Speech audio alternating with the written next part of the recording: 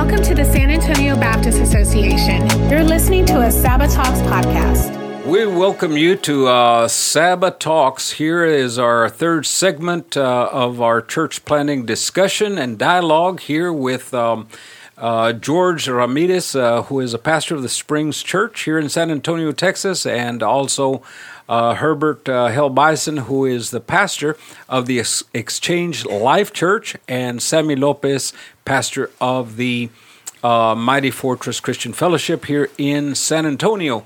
And so what we will be sharing today and dialoguing about today is about what would it look like, guys? What would it look like if we were, if we would initiate a church planting center? What would that look like? What are some of the components that come to your mind? I know all of you are church planters. You've planted churches. I've kind of just kept up with your ministries and how God is using your life. And then there's some things that in your life you might have said, man, I wish I could have had this, or if there was a church planting center, I wish I could have had that. So let's kind of kick that around a little bit. Herb, what's going through your mind? As I look back, I think one of the biggest things for me is, Sabbath actually has really helped out, whether it's been financially or with advice over the years. But I'm thinking that one of the biggest things that would really help church planners is just having that support, where someone that they can really just talk to. I think that a lot of times I just didn't have anybody to talk to.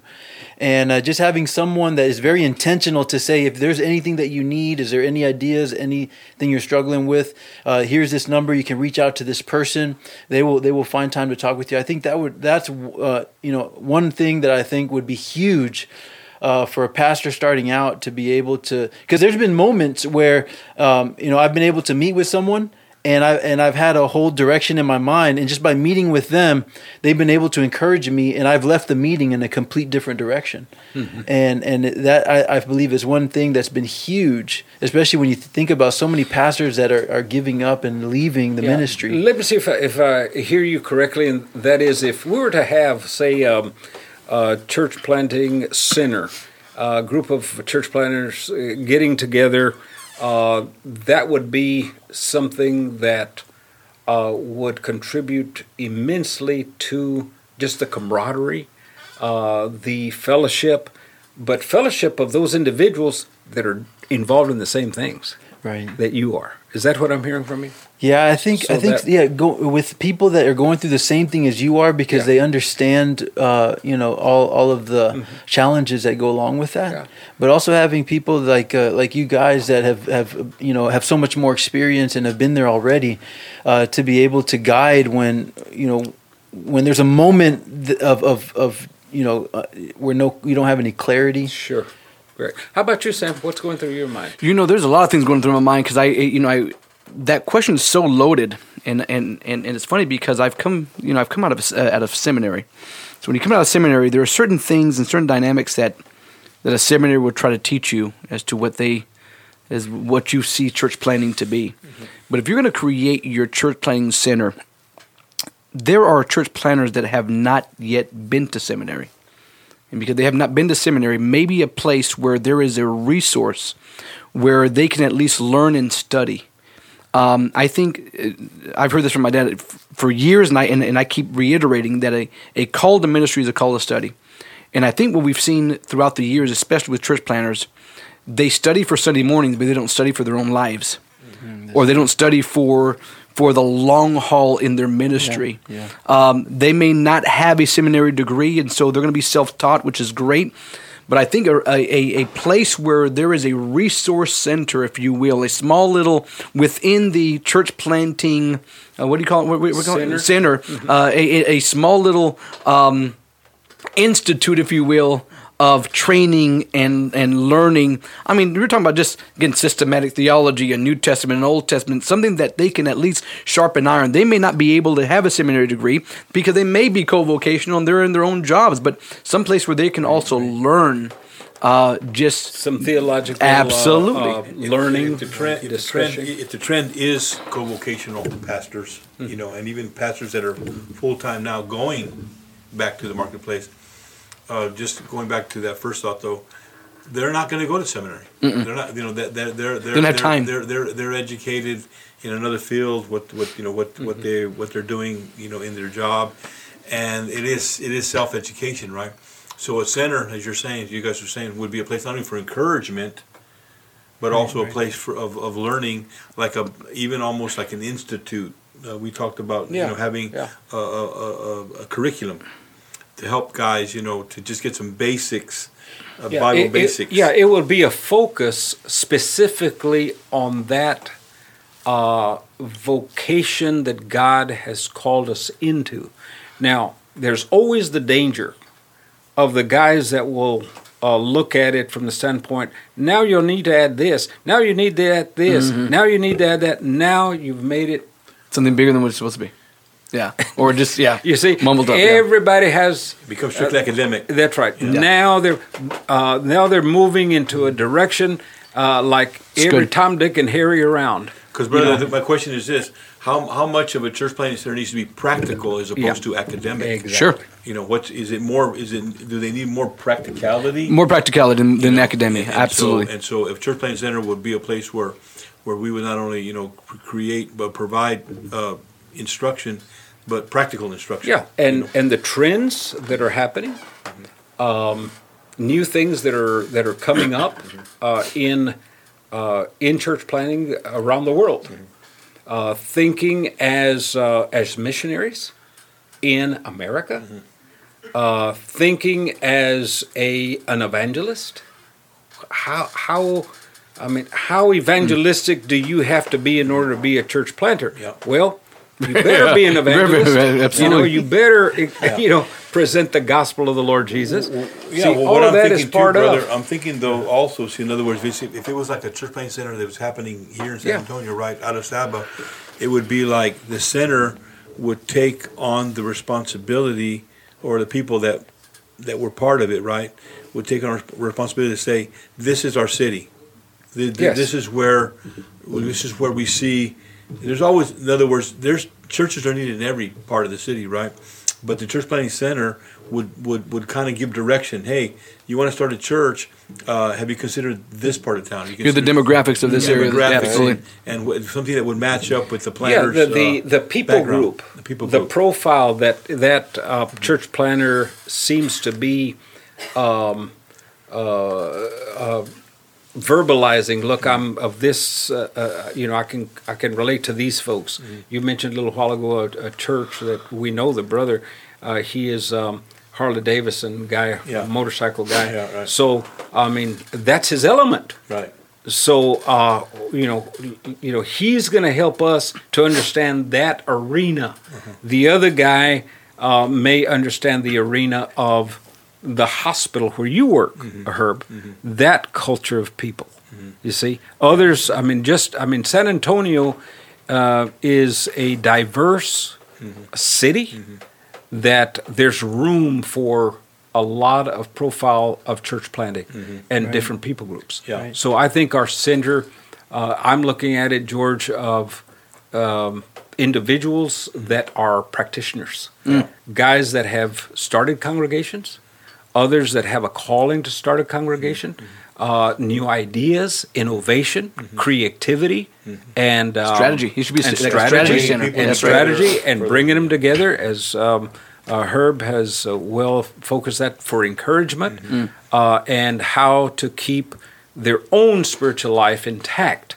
So that they might, because church planting, brother, is a lonely, pretty much a lonely game out there. It can be. You're out there, it can be, but I think by developing something like this, it would give us some bonding together and a more positive church planting emphasis. You know what's funny? I think whether it be a church planter and say we have a church planter center at Saba. I also think that even pastors that are in churches that aren't church planted, they would want to be a part of this as well. Right. I think what we're hearing a lot of is I think people just need new innovations, new strategies, new focuses. And I think sometimes you don't have to be a church planner to want to just reinvigorate your congregation and to just rethink. We were just talking about earlier today in a meeting about just replanning your church. If you find, just replanning it, start all over again. There's nothing wrong with starting all over again, revitalizing this thing, right? And just starting all over. And I think a church planning center would be something that I think a lot of people would really grab onto. Yeah, because you would not only talk about church planning, you talk about revitalization. Absolutely. You talk about replanting. You talk about multi-site. You have a lot of things you can bring to that component to the table in that center, right? Yeah, I think also, George, what comes to my mind before I forget this, and that is to help our traditional churches, their church planting teams or their mission teams, to come in and to understand what it means to birth a new congregation or to sponsor a new one. Yeah. See, this brings together, what is their place in this? What do they have to do? What are some of the requirements? What are some of the things that,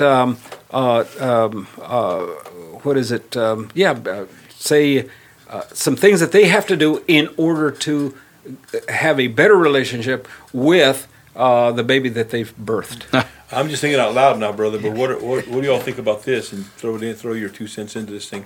But what if the center was an actual location outside of what Sabbath has its own, what it's doing here, right? Sure. But if it was outside and you actually had places where church planners could plant churches in a central setting, and giving them, the place to meet, having the tools that they needed there, and then putting them in there and saying, okay, look, here's a space, here's a spot for you.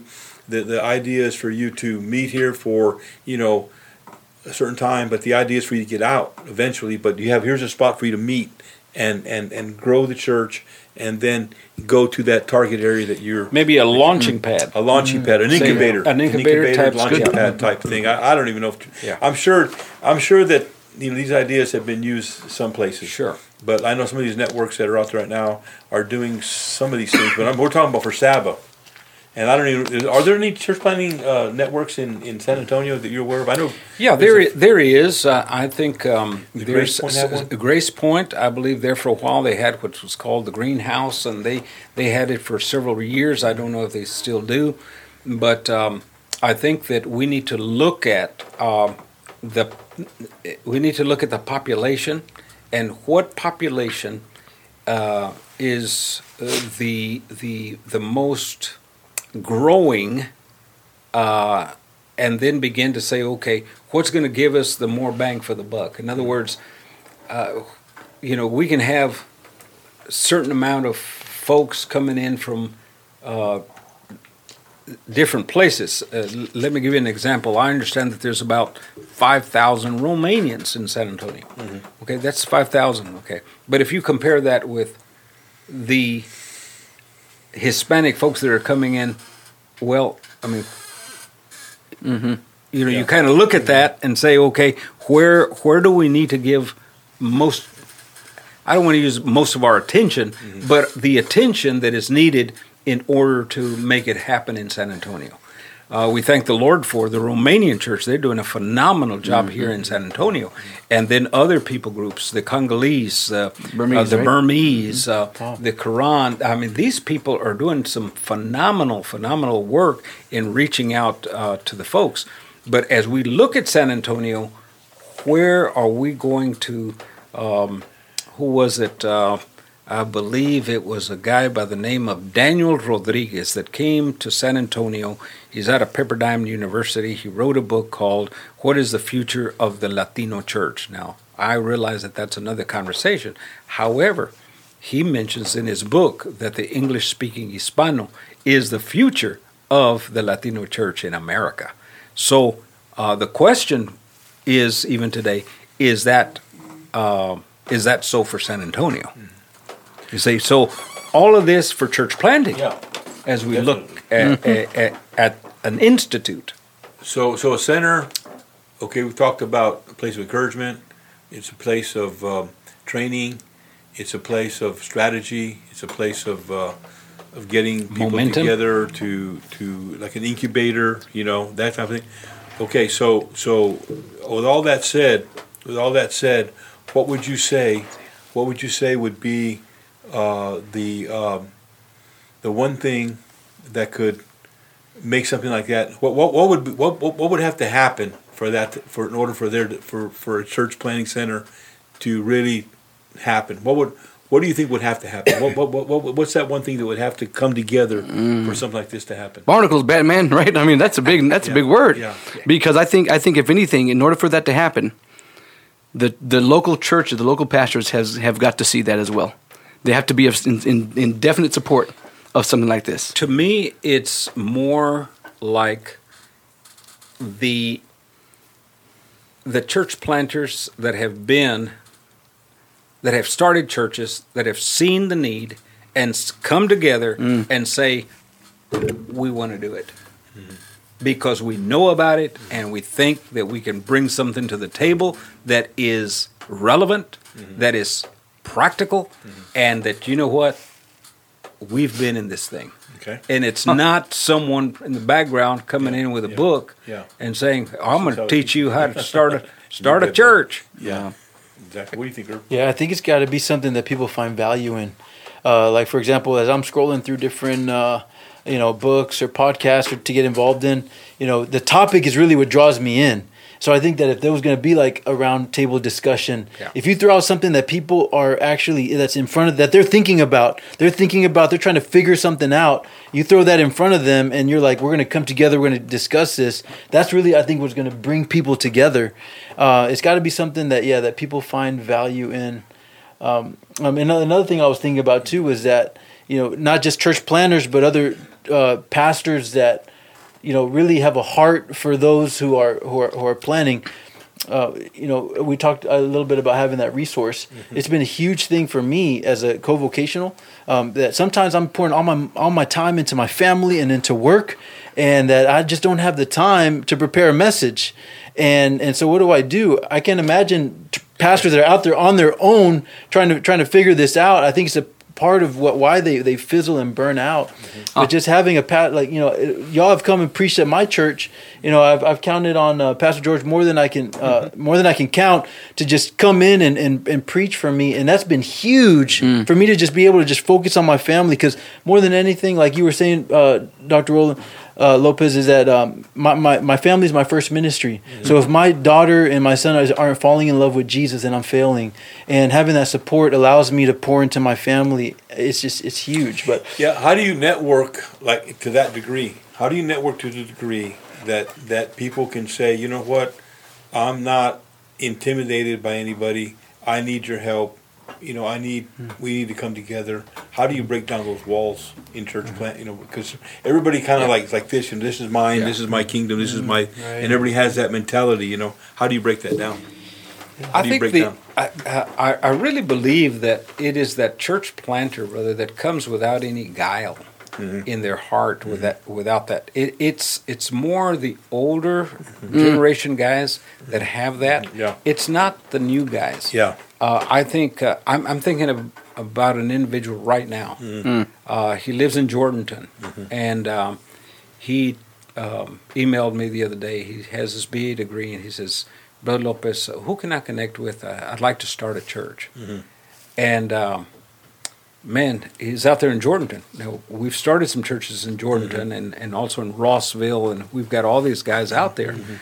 But those guys don't have a jealous bone in their body, brother, because they're about, God, they're just trying to get the kingdom. They're just trying to get stuff, off the ground. I think that we find a new crop of individuals that are not bitten by the poison, that comes with being influenced by other things, old thinking. The way it was. And so, but I think there's a new crop of individuals that God has blessed that we need to tap into to be able to bless and not only turn them loose, but be able to help them along the way. We don't want to just say, we just turn you loose, thank God for this brother, and we're going to bless you so you can just take off. Well, I mean, they're going to need that camaraderie. That's usually what happens, right? Yeah. The guy wants to start a church. Yeah. Okay, start the church, and then, good Bye. luck. No. See, that's the problem. The only thing about it that people need to be teachable, right? Yeah. I mean, if you're trying to do ministry by yourself, you're smoking ganja, man. You're on your own, man. You know what I'm saying? You're not in your right mind. Right. And I think that's where it's important for us to understand. Look, if we're all on the same team, you said it perfectly, Herb. That they have to see this as value. Mm-hmm. This is a valuable moment, and we all need that connection together. So what are we seeing? What are we seeing right now? We're seeing a lot of guys that planted churches a while back are now looking to network now because they've been out. Right. They've been out on their own, trying to get it done on their own, and they've done it to a certain degree. They've planted a church, but now they feel isolated. Now they feel like they're not. Sure. So we don't want to get that a person in that situation where they feel isolated. We want to bring them in. They feel comfortable, and they feel that they're not going to be preached down to or minimized. Okay.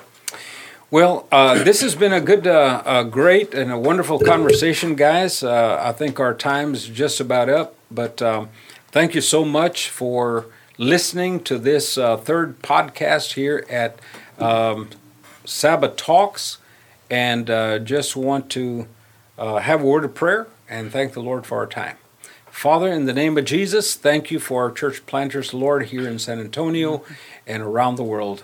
Father, thank you for the opportunities that we have to be able to share our hearts and to share with one another, that someone might have listened to this podcast, Lord, that might be encouraged in the name of Jesus. Amen. Amen. Thank you for listening to this edition of the Sabbath Talks podcast. We look forward to continuing